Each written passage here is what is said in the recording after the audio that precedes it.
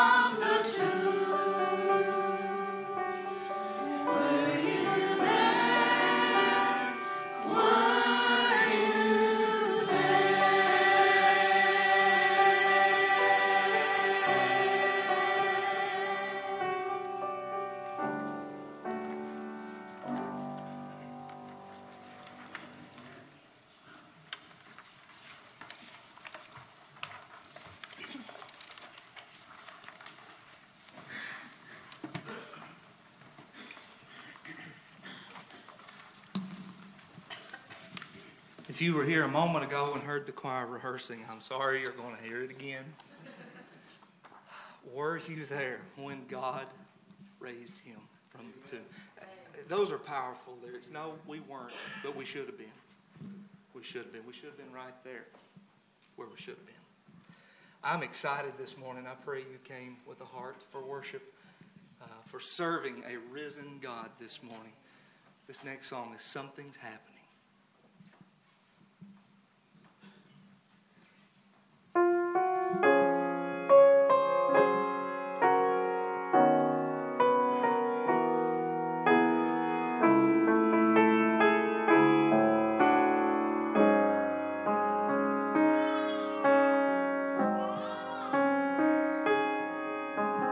Something's happening in Bethlehem.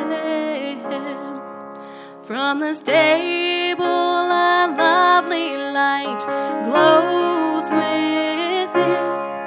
Is that a baby crying? There's excitement in the wind. Something's happening in Bethlehem.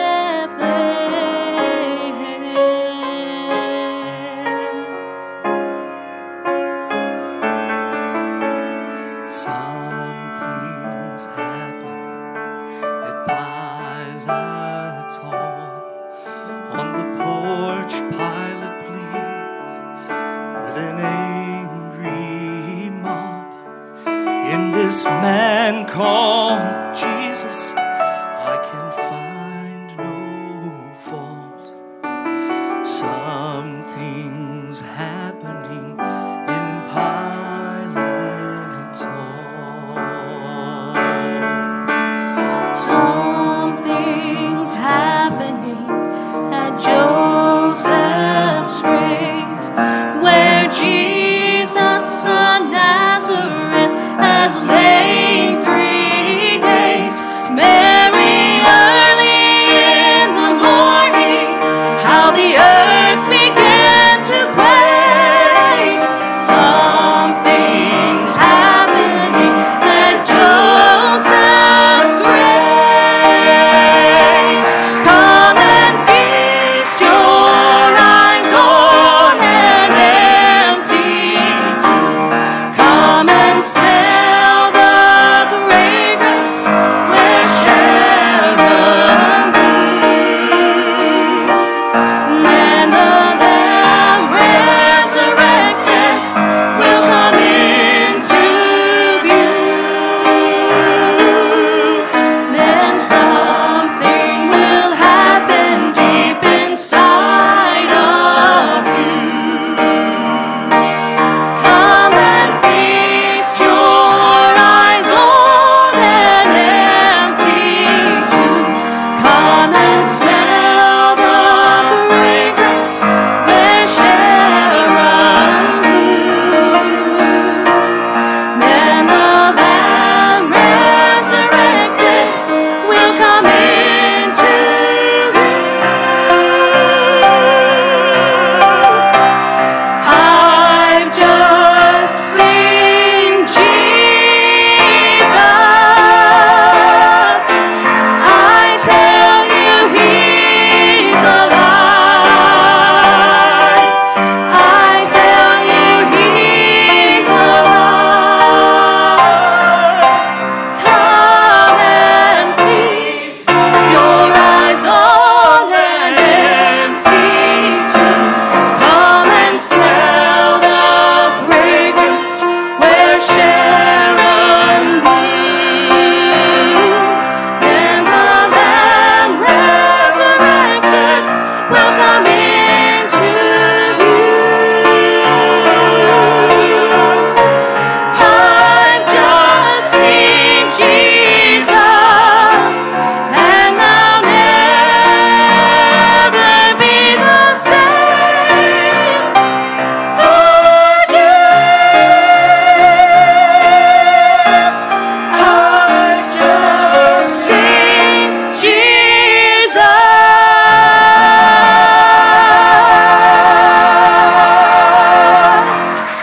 Amen. Amen. Woo! Come on up here, brother. Well, good morning, church. Good morning. Oh, my goodness, they just said, I've just seen Jesus. And if you woke up this morning, I pray that you looked outside and you recognized what the Marys recognized when they got there, that the tomb was empty. And if you recognize that the tomb was empty, I pray that you came into the house of the Lord this morning with nothing on your heart and nothing in your mind but the worship of a risen Savior. And my friend, my prayer is, if you are visiting with us this morning, that you would be welcome in this house, that you would know that you are among family and that Jesus is glorified today. We're not going to do a lot of announcements. We're not going to do nothing but worship the Savior and the King of Kings this morning. We're going to go to the Lord in prayer, and then we're going to sing some more worship to our Savior. Father God, we thank you for who you are. God, as that sinks into our minds, we recognize that who you are is a holy God who spoke everything from the dirt to the grass to the sky into existence. And that God, you created us.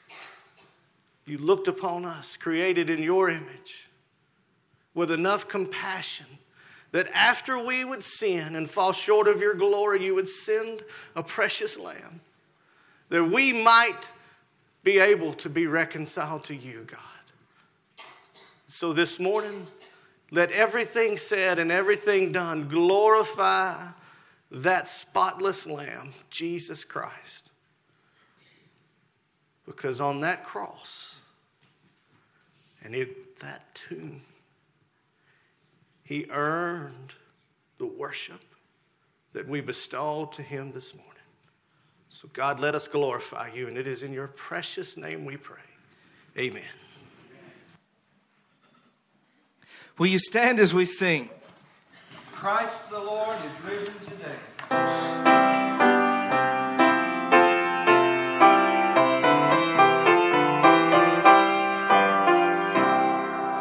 Christ the Lord is risen today. Hallelujah. Sons of men and angels sing. Hallelujah. Raise your joys and triumphs high. Hallelujah. Sing ye heavens and earth reply. Hallelujah.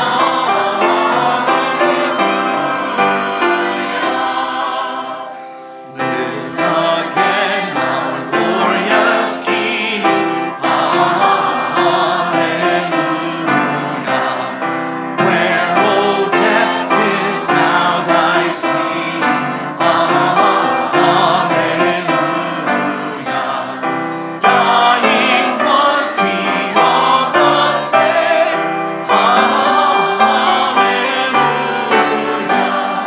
Where thy victory, O grave. Hallelujah.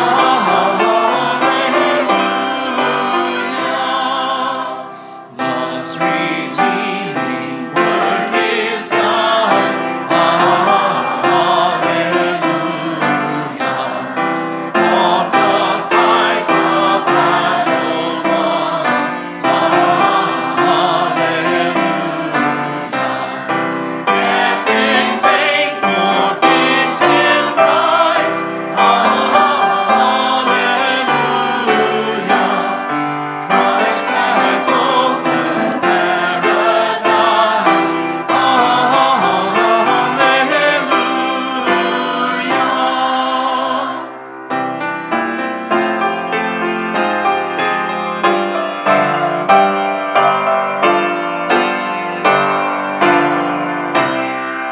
Soar we now where Christ has led. Hallelujah.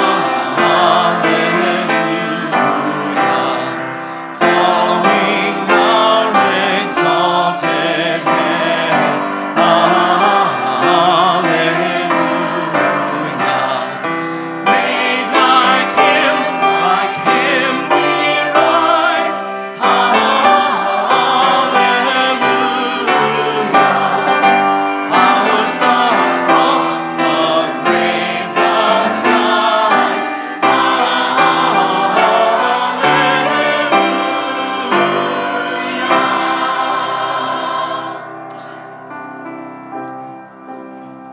Come behold this wondrous mystery in the dawning of a King.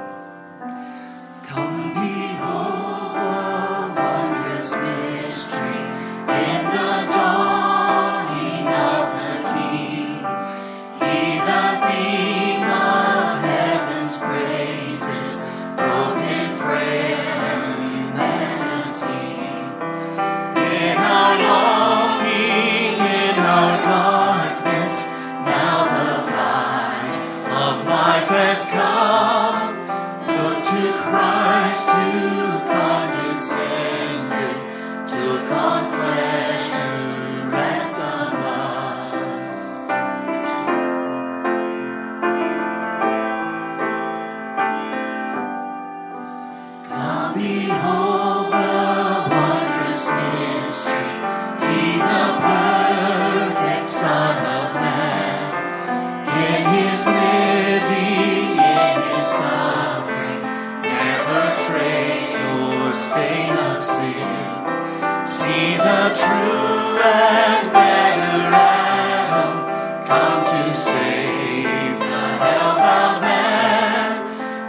the great and sure fulfillment of the law.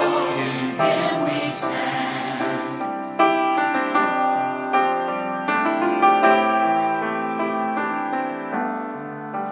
Come behold the wondrous mystery, Christ the Lord upon the tree.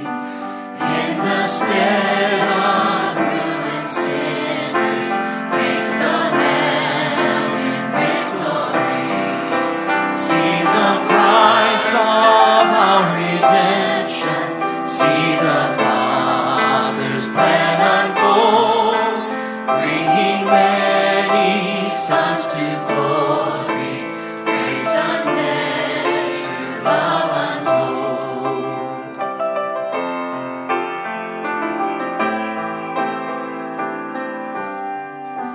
Come behold the wondrous mystery, slain by death, the God of life. But no grave could e'er restrain Him. Praise the Lord, He is alive.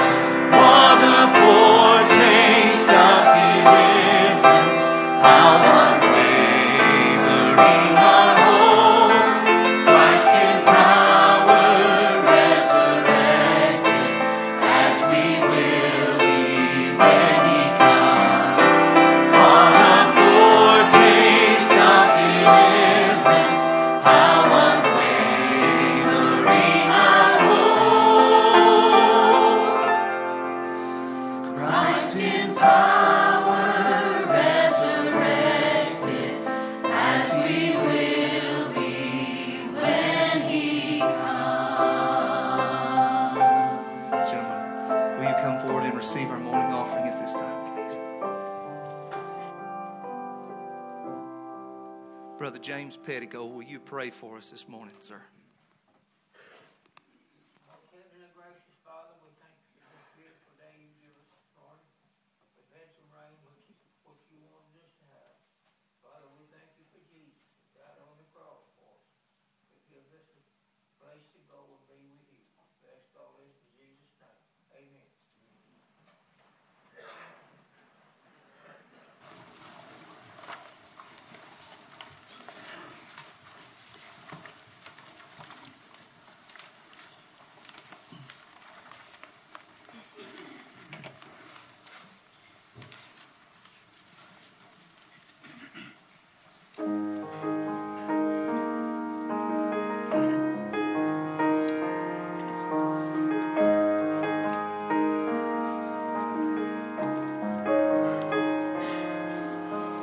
Oh, the blood, crimson love, price of life's demand.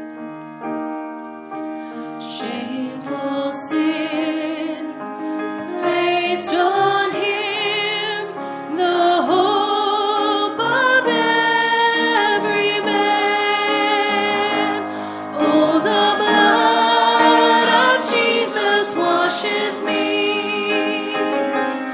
Oh, the blood of Jesus shed for me.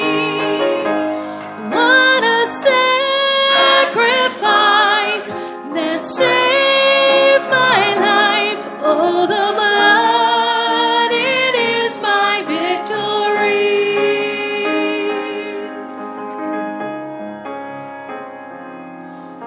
Savior, Son, Holy One, slain so I can live. Oh, see the Lamb, the great I am, who takes away my sin. Oh, the blood of Jesus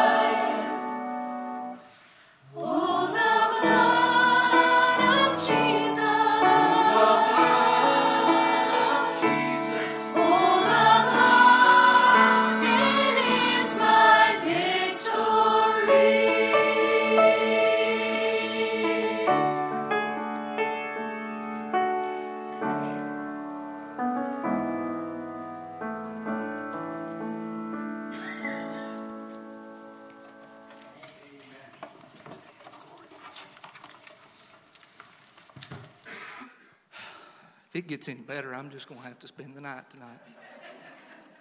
Amen. As we continue to worship, one day when heaven was filled with his praises. Oh, I can't even read, preacher. I'm sorry. I've got a scripture reading that I put in here. Matthew 28, 1 through 10.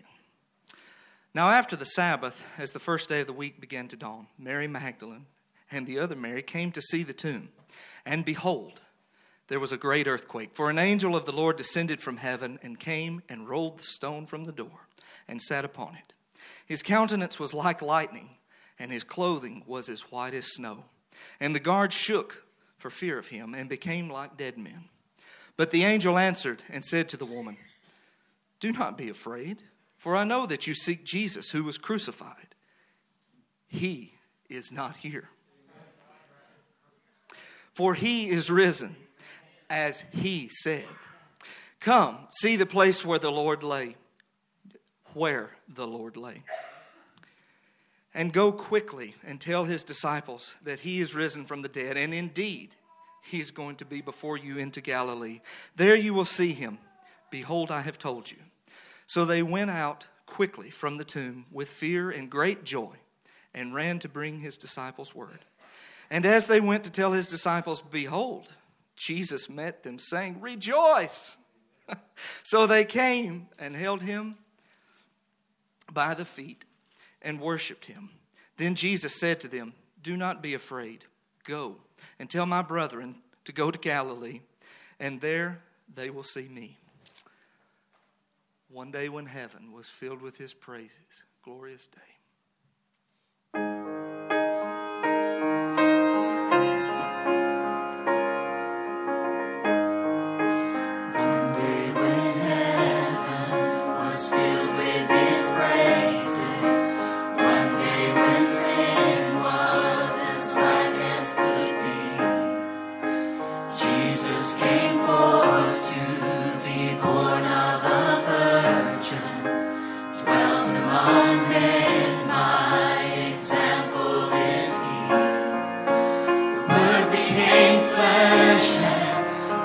Shined among us, his glory revealed. Living, he loved me. Dying, he saved me. Buried, he carried my sins far away. Rising, he justified freely forever. One day he's coming, oh glorious day, oh glorious day.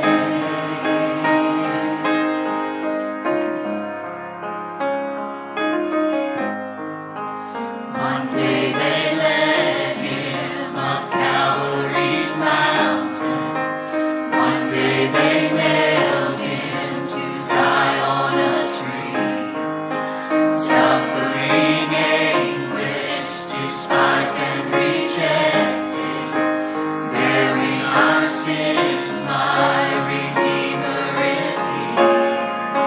The hands that healed nations stretched out on a tree and took the nails for me. Living, he loved me. Dying, he saved me. Buried, he carried my sins far away. Rising, he justified freely forever. One day he's coming, oh glorious day, oh glorious day.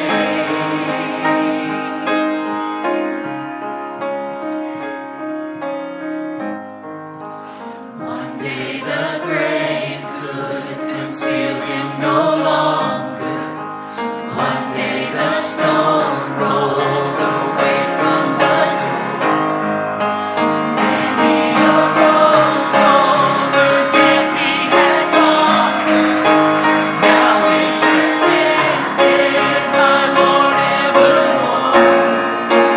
Death could not hold him, the grave could not keep him from rising again.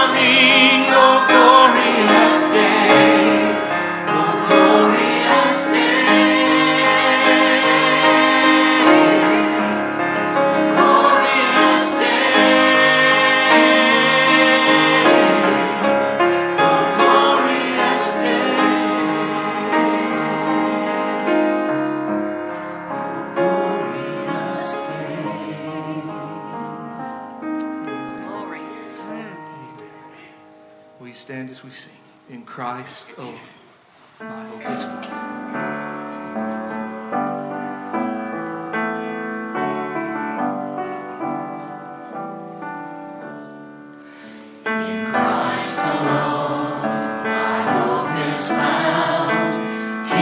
My light, my strength, my song, this cornerstone, this solid ground, firm through the fiercest drought and storm.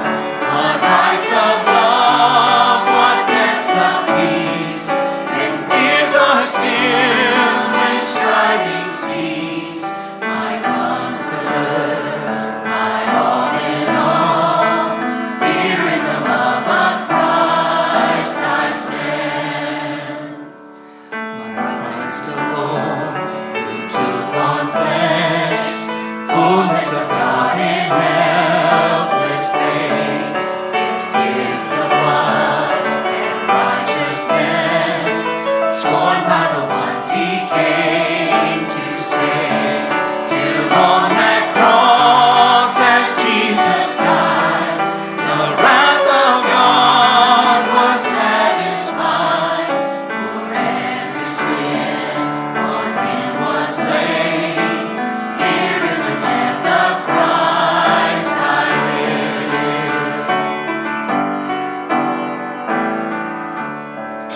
There in the ground His body lay, light of the world by darkness slain. In bursting forth, in glorious day, up from the grave He rose again. And as He stands in victory, sin's curse has lost its grip on me.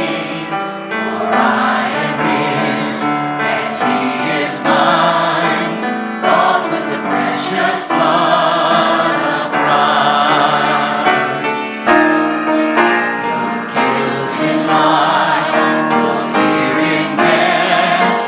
This is the power of Christ in me.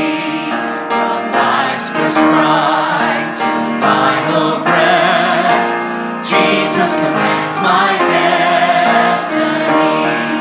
No power of hell, no scheme of man can ever pluck me from His hand. Till He returns or calls me home, here in the power of Christ I stand. No power of hell, no scheme of man can ever pluck me from His hand. Till He returns or calls me home, here in the power of Christ I'll stand. Till He returns or calls me home, here in the power of Christ I'll stand. Amen. You may be seated.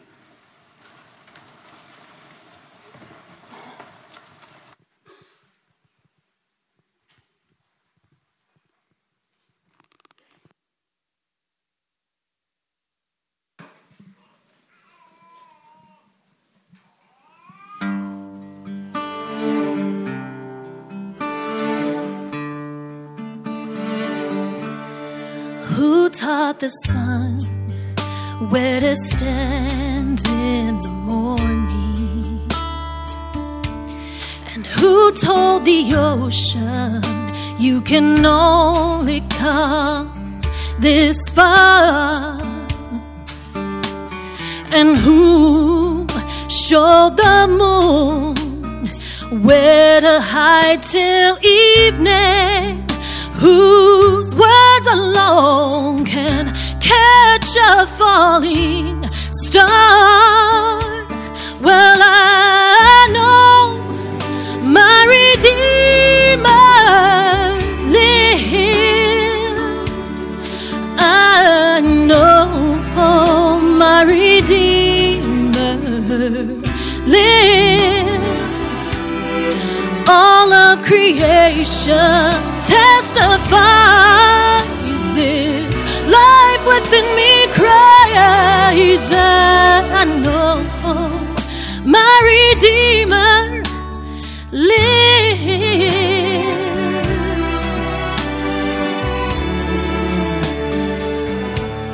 The very same God that spins things in orbit runs to the weary, the worn and the weak, and the same gentle hands that hold me when I'm broken, they've conquered death to bring me victory.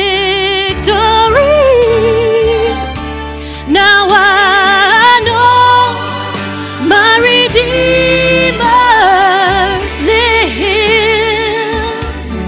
I know my Redeemer lives. All of creation testifies this. Life within me cries, I know my Redeemer. He lives to take away my shame. He lives forever. I'll proclaim that the payment for my sin was the precious life He gave, but now He's alive and there's an empty grave, and I know my Redeemer lives. I know my Redeemer lives. All of creation testifies this.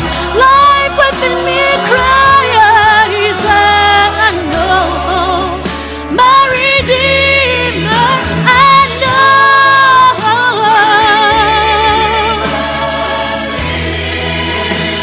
I know that I know that I know that I know.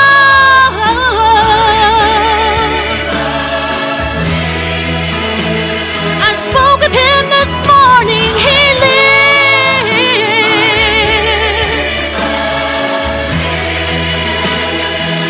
I know He lives. He lives. He lives. He lives. The tomb is empty. He lives.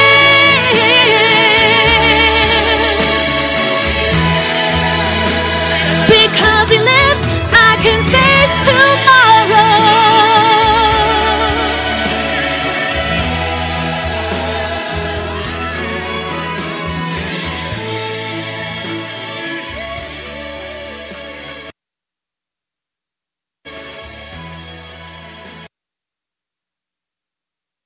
Y'all don't want me to sing the tag on that. I promise you that. I appreciate there being no amens to that as well. Amen. You know, whew, I'm going to pull that out because I ain't going to look at it no more until tomorrow. So, would you just, this is free, by the way. Don't time me yet. Did you know that as we were singing these songs and we were reading these texts and we were looking to Jesus Christ, do you know that as we gather this morning, there are poor souls that are gathered to worship something besides Jesus? But did you know that the thing that sets my Savior apart from every other being or creation or idol or person or man or writer or theologian or intelligent thing in this world, the thing that really sets my Jesus apart is not just that He died. Lots of good people have died. But my friend, my Savior lives. My Savior rose again when they went to, you know what, the Mormon folk can go to the tomb where they think Joseph Smith may be laying, and it's still there. My friends, the people that worship other religions can go to the place where the people that they worship are laying and they're still there. But did you know you can jump on an airplane, fly to the Middle East, walk to the tomb where Jesus was, look inside and he ain't there? And that's what makes my Savior something special. Now that was free preaching right there. Find your way to the Gospel of John, chapter 20, as we look to the resurrected Christ. The Gospel of John, chapter 20. And oh, the wonder of the cross, that a sinless Savior would take my sin, stretch his arms wide across those timbers and die for me. Oh, the wonder of the cross, that in just 3 days past, we could look upon that cross and the Savior is no longer there. Oh, the wonder of the tomb, that it could take an event as gruesome as the cross and in just 3 days turn it into a symbol of hope. And this morning as we gather on this Resurrection Sunday, I am grateful and thankful for each and every one of you that have come out to celebrate this morning the hope that is found in our resurrected Christ. So please stand if you are able in the house this morning, as we read from the Gospel of John chapter 20, beginning in verse 19. And then the same day at evening, being the first day of the week, when the doors were shut where the disciples were assembled for fear of the Jews, Jesus came and stood in the midst and said to them, "Peace be with you." When he had said this, he showed them his hands and his side. And then the disciples were glad when they saw the Lord. And so Jesus said to them again, "Peace to you, as the Father has sent me, I also send you." And when he had said this, he breathed on them and said to them, "Receive the Holy Spirit. If you forgive the sins of any, they are forgiven them. If you retain the sins of any, they are retained." Skipping over to verse 30. And truly Jesus did many other signs in the presence of his disciples, which are not written in this book. But these are written that you may believe that Jesus is the Christ, the Son of God, and that by believing you may have life in his name. Let us pray. Father God, even now, come into our presence and have your way with us. God, let us draw nearer to you through the study of your holy word together. God, change lives as only you can. And let all of us here receive a word from you even now. And it is in your precious holy name that we pray, Jesus. And all of God's children said, Amen, and you may be seated.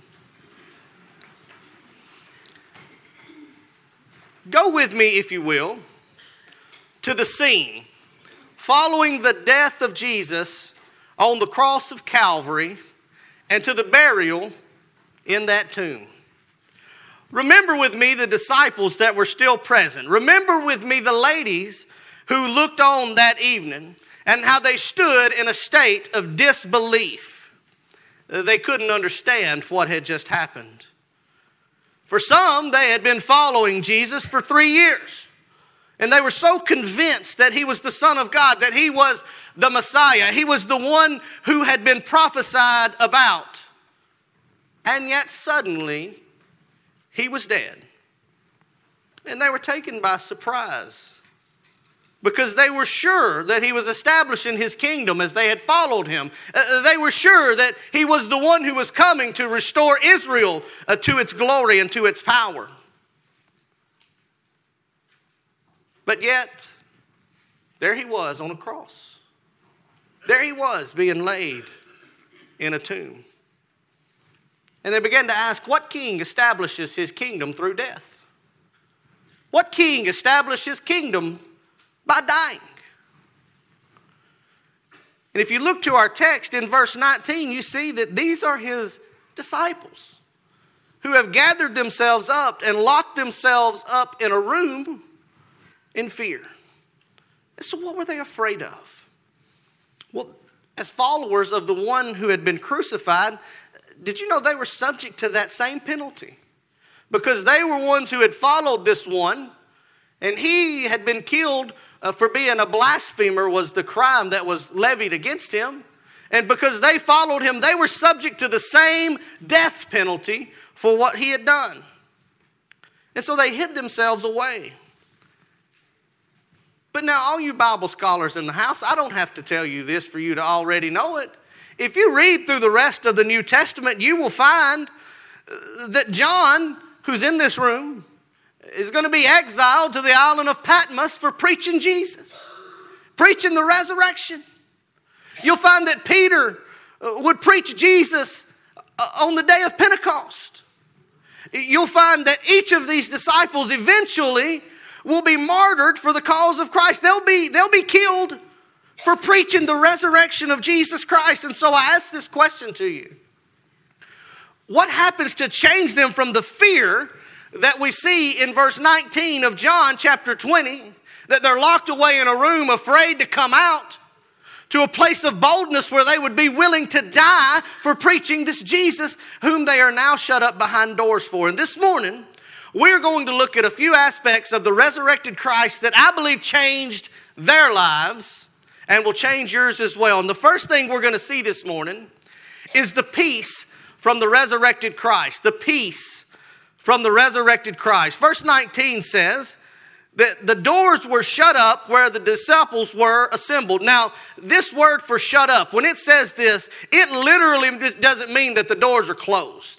It's not like if we were to shut those front doors and turn the little key so that you can no longer open them from the outside and we just lock the doors. It's not like when you push the button on your car and your horn goes off as you walk into the store. That's not the kind of shut up we're talking about. That word literally means that they barred themselves and secured themselves inside. My friends, if I told you that the authorities were looking for you, and if they found you, they were going to kill you the way they had killed the one you were following, you might find yourselves barring up your doors pretty tight. And so that's how tightly they had themselves locked up in this room. They didn't just shut the door and lock it. They took the key out from under the mat. They put 2x4s inside. It looked like they were ready for a tornado to come through. All right, they had everything barred up. They were locked up on the inside. And then look at what happens. Jesus came and stood in the midst. I'm going to let you in on a little Greek phrasing this morning. When it says that Jesus stood in the midst, that means the same thing in the Greek that it means in the English. That means that Jesus was standing there where they were at. I'm standing in your midst. You're sitting in my midst. Jesus was right there with them. Now, I have heard an awful lot of folks try to discount Jesus through this. They say, you know, that there are some that say, well, there was a doorman or a janitor or someone in that place, and when Jesus came to him and told him who he was, he let him in the room, and that's how Jesus became to be standing in their midst. Well, that's funny. There's 4 different gospel writers that wrote an account of this story, and not one of them mentioned a doorman. Not one of them mentioned a janitor.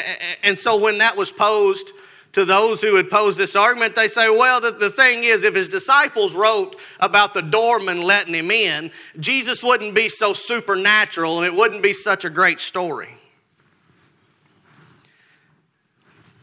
Hang on.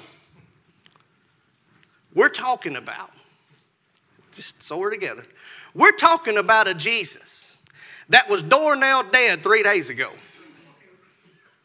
I mean, he was laid down in a tomb. He wasn't breathing. They didn't even have to break his bones because they knowed he was already dead. Jesus was dead. He wasn't asleep. He wasn't taking a nap. He wasn't sick. He wasn't sedated. He was dead. He was laid in a tomb. And Jesus, who was dead, is now standing in their midst. Don't miss that. I don't care if he walked through the door, if they opened the door, if he took a ride on a bus. Whatever he did, he's already pretty supernatural to even be walking around and out of the grave. So I don't think that the gospel writers needed to jazz this up at all. The fact that he's alive is pretty jazzed up, in my opinion. Now, maybe the rest of you see dead people live every day. I don't get to witness that very often. So when I hear about it, I think that must be something special. And I don't need to jazz that story up for it to make Jesus more important. But I've even heard argument that Jesus was in the room the whole time. That he knew where the disciples were going to be and that he was there and he was hiding from them.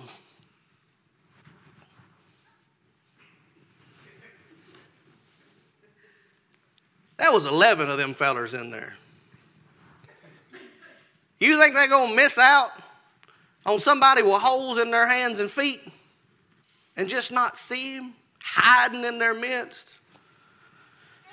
My friends, I'll make a confession to you. I don't know how he got there. Exactly. Scientifically, I can't explain it, but I don't want to. Because faithfully, I just know that he got there. I don't care how. I don't care if he fell from the ceiling, if he flew from the floor, if he walked through the door. I just know what the Bible says is that there was a bunch of fellers sitting there scared out of their mind, and suddenly Jesus was in the middle of them. And that's good enough for me to know that he was in their midst. You say, well, that don't make no sense, Brother Jason. You know what else don't make no sense about this whole story of Easter? Is that a sinless Lamb of God would stretch out his arms and take my sin upon his back, and that he would die, and that he would be laid in a tomb, and that he'd rise again. That don't make no sense. If you want to know what don't make no sense, I don't got to reconcile the rest of it scientifically. I've just got to reconcile the rest of it faithfully. And I believe that when my Bible says that he went from not being there to there, that Jesus was there. Well, it was a spirit, Brother Jason. It wasn't really a physical body. Oh, wait a minute. Verse 20 would say otherwise. What's it say in verse 20? It says he showed them his hands and his side. He showed them his hands and his side. He said, wait, I'm going to make sure that there's no doubt in your mind that I'm really here. Here. You want to see these wounds from 3 days ago? That's where a nail went. John, do you want to lay your hands in this? I don't want you to have any doubt that what the ladies who saw the empty tomb have come and told you is true. It's me. It's me. I'm here. But what does Jesus offer them? The resurrected Christ says to them, peace be with you. And what happens to them when he offers that peace in verse 20? They got glad. The Word of God says they were glad. Now that word for glad literally means they rejoiced. They rejoiced. Now remember, I don't want you to forget, they were locked up in a room, scared to death for their lives, literally. And now they're singing praises. They were quiet, shut up, and scared to death. And suddenly Jesus comes into the room, and immediately they begin to rejoice. Did their circumstance change? Were they no longer wanted by the law because Jesus was there? Of course not. The authorities were looking for him the same way they would have been before Jesus got there. Nothing about their external circumstance changed, and yet their response changed completely when Jesus appeared in their life and said, peace be with you. The resurrected Christ didn't change their situation, he changed their outcome. And my friends, many of you here this morning did not come in here with a great sense of peace in your life. In fact, if you were being honest with me, you would have to say, Brother Jason, my life is a wreck. My job is a wreck. My finances are a wreck. My health is a wreck. My marriage is a wreck. I don't feel very joyous right now, Brother Jason. And quite honestly, it feels like the entire world is caving in on top of me, and I don't have any way to hold it back, and I don't know what I'm going to do. I don't have peace in my life. My friend, if you came in here this morning hoping that I would be able to preach something, you'd be able to hear something, and all of a sudden the world would quit feeling like it was caving in on you and all your problems would instantly be solved, I'm afraid I'm going to have to disappoint you.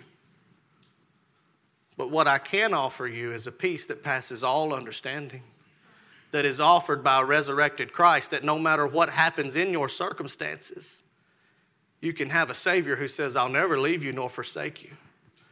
You can believe on a Savior who says, if you love Him, He works all things together for good. I can offer you the peace that's offered by a Savior that says, though you may endure persecution for a night, joy comes in the morning. I can offer you a relationship with a Savior who was there when Joseph looked at his brothers and said, what you meant for me harm, God meant for me good. I can't take away the problems and the pains that you're dealing with, but what I can give you is a Savior who will sustain you, who will see you, and who will allow you to rejoice in the storms of your life. The peace from the resurrected Christ, but I'm not done yet.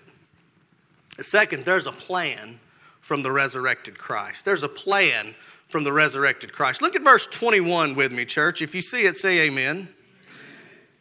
So Jesus said to them again, peace to you, as the Father has sent me, I also send you. Now, if you understand what I just said, say, oh me. What does Jesus mean here? What did the Father send Jesus to do? According to 1 Timothy 1:15, Christ Jesus came to this world to save sinners. That was His mission, to reconcile a sinful man to a holy God on a bloody cross, pay a debt that we couldn't pay. And so Jesus came to this earth to do that, and now He says, as the Father has sent me, I sent you. As I was sent here, I now send you out. Why did I say oh me? Because, my friend, I don't know what attitude or thought you came in here with, but I hope you leave with the knowledge that your job is to glorify God in this world by telling others what Jesus did for you. If you've been saved, you're qualified to evangelize. If you know Jesus, not only are you qualified, but you're called to tell others about Him. Not only are you called, but you are commissioned. In fact, it's called the Great Commission, to go therefore into the world, make disciples, baptizing them in the name of the Father and Son and the Holy Spirit. What do you got to do before you make disciples and baptize them? You got to go. That first word right there is big. We want to skip it. I know what I'm supposed to do, but I don't know really want to do that just yet. We're called to do something with this salvation that we have received. And that's scary, isn't it? I don't know what to say, Brother Jason. Well, I don't know how to do this thing that you said I'm supposed to do. I don't know what to say. I don't know how to do it. What if they ask me a question? I don't know the answer to it. Oh, my goodness, what if they do? You might have to say something crazy like, I don't know, I'll get the answer and get back with you. Do you know how many times a day my kids ask me questions I don't know the answers to? You know what my answer is? I don't know, but I'll know by this evening when you get out of school, because Google probably knows.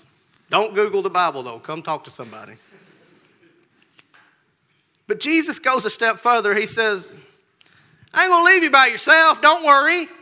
You just go and you just be obedient. You do what I've called you to do, and quit worrying about everything you don't think you're qualified to do, because I'm going to give you a helper, and it's called my Holy Spirit. The third part of the Trinity is going to be with you always. He is going to go with you. He's going to do the convicting before you. And He's going to enable you if you will just be obedient. Now, really quickly, let's look at verse 23. I don't want us to take it out of context. I don't want anybody to leave with something that ain't there, because it can be a confusing verse. It It says, if you forgive the sins of any, they are forgiven them. And if you retain the sins of any, they are retained. Now, I want to be very clear. This does not mean that anybody here has the authority or the intelligence or the ability to forgive or retain someone else's sin based on their own merit. That is not what that is teaching. In fact, there are scriptures in our Bible that are very clear that that's not what this scripture is saying. I don't possess the authority for you to come waltzing down this aisle at the end of this service and say, Jason, please forgive me for how I've sinned to God. I can't do anything for you except for direct you in how to pray to the God in whom you've offended. I don't have that authority. Your mama don't have that authority. Your blessed grandmother, who ain't never missed a church service, ain't got the authority to forgive a single sin. But the good news is that mean old deacon that you made so mad ain't got the authority to hold your sins because he don't like you. Here's what this scripture's saying. The Bible's not contradictory. In Mark 2:7 it says, who can forgive sins but God?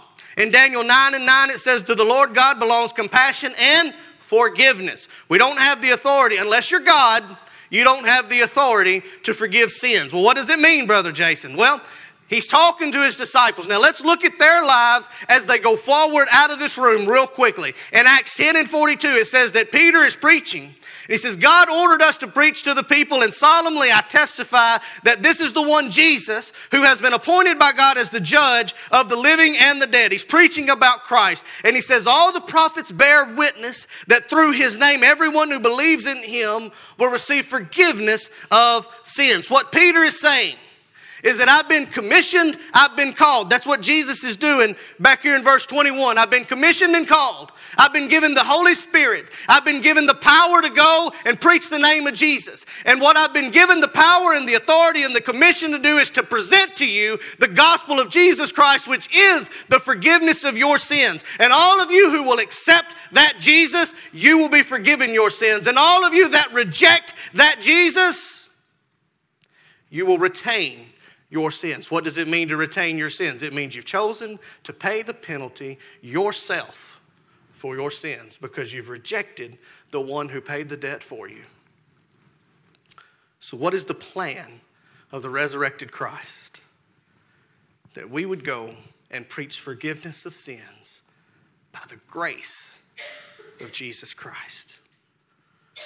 Now this command had a profound impact on the lives of these men.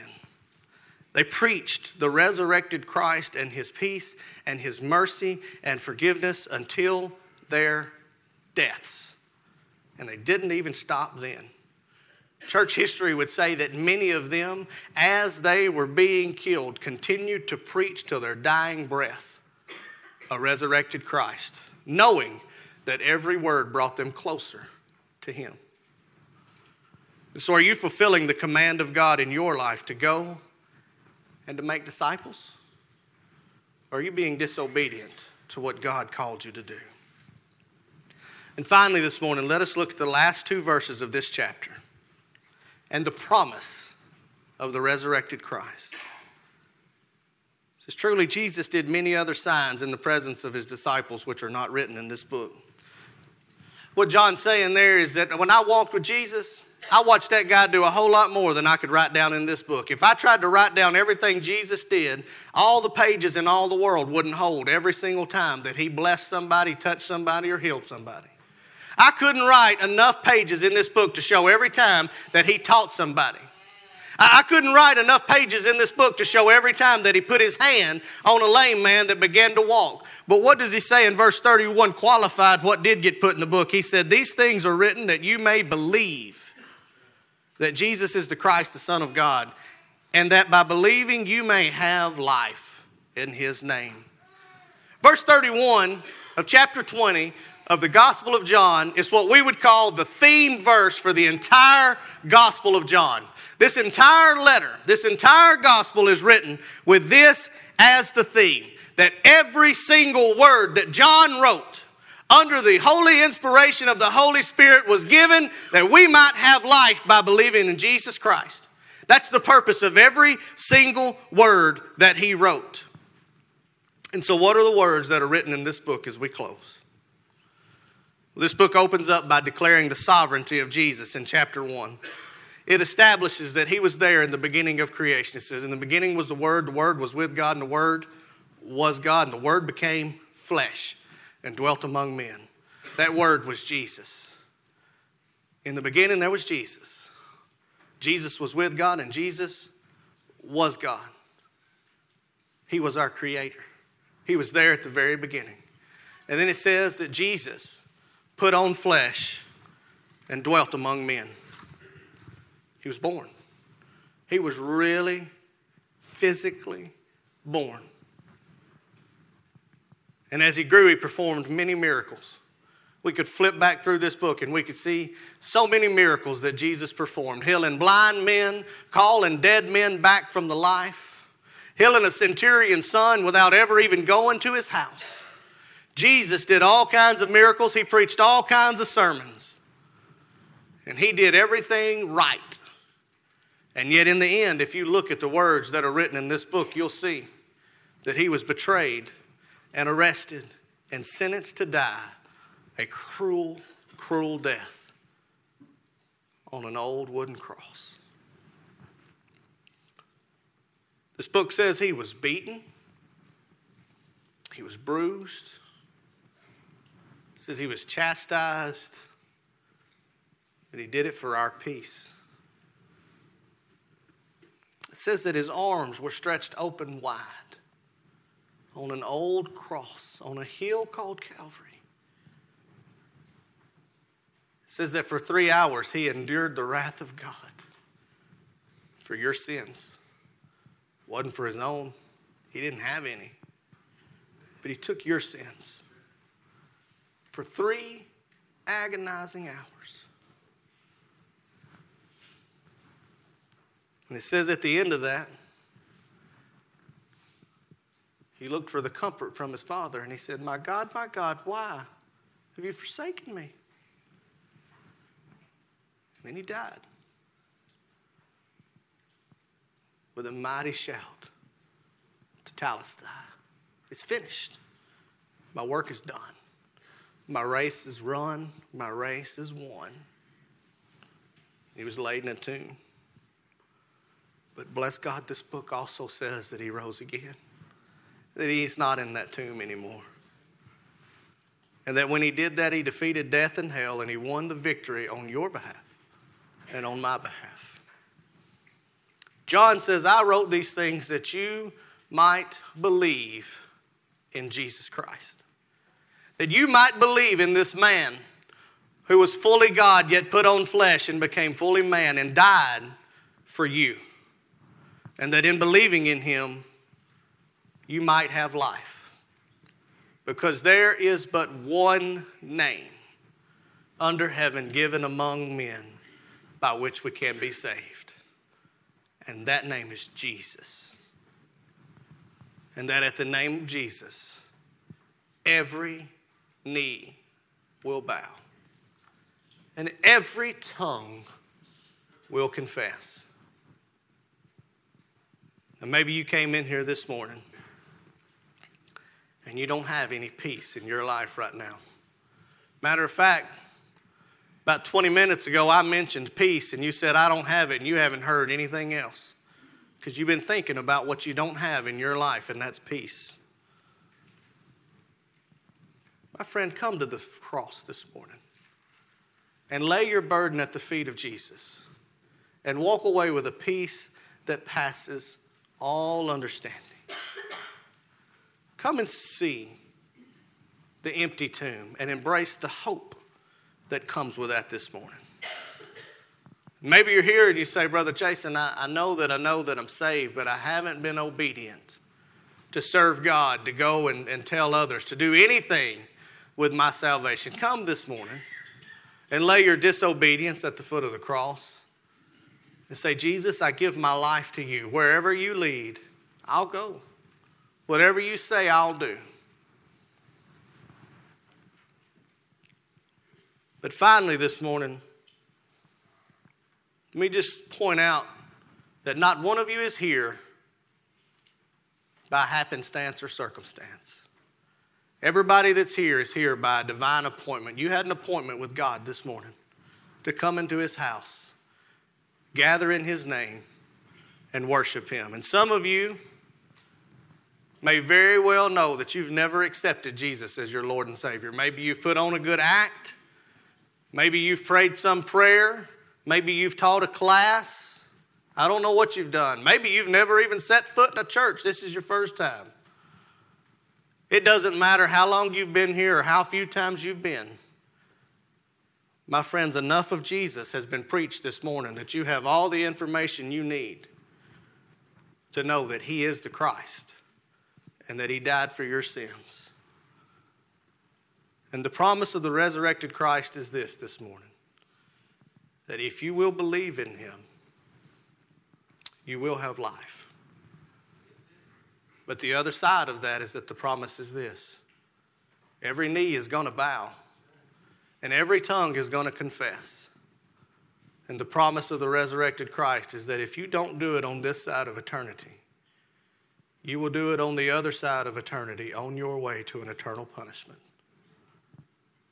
And so what will you do with the resurrected Christ this morning? Will you accept him and embrace him? Or will you reject him and walk away? Let's pray. Father God, we come to you this morning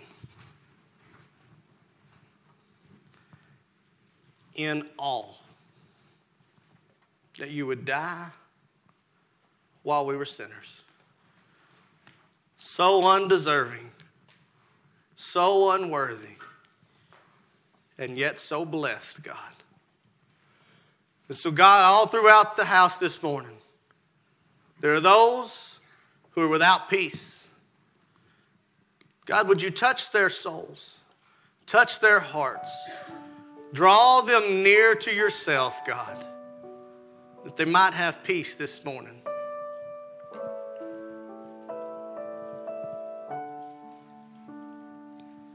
And God, for the one here says, I've never accepted Jesus truly, give them the courage and the conviction. Do what only you can. And cause them to realize that you paid it all. And help us all to realize that all to you we owe. God, you touch someone this morning. And you change lives this morning, God, because that is a work that only you can do. God, we will give you the glory for what you do. And it is in your precious heavenly name we pray. Amen. Thanks again for joining in. We sincerely hope that this has blessed you in some way. If you have any further questions, feel free to give us a call or check us out on the web at www.rockyvalleybaptist.org. Thank you and have a blessed day.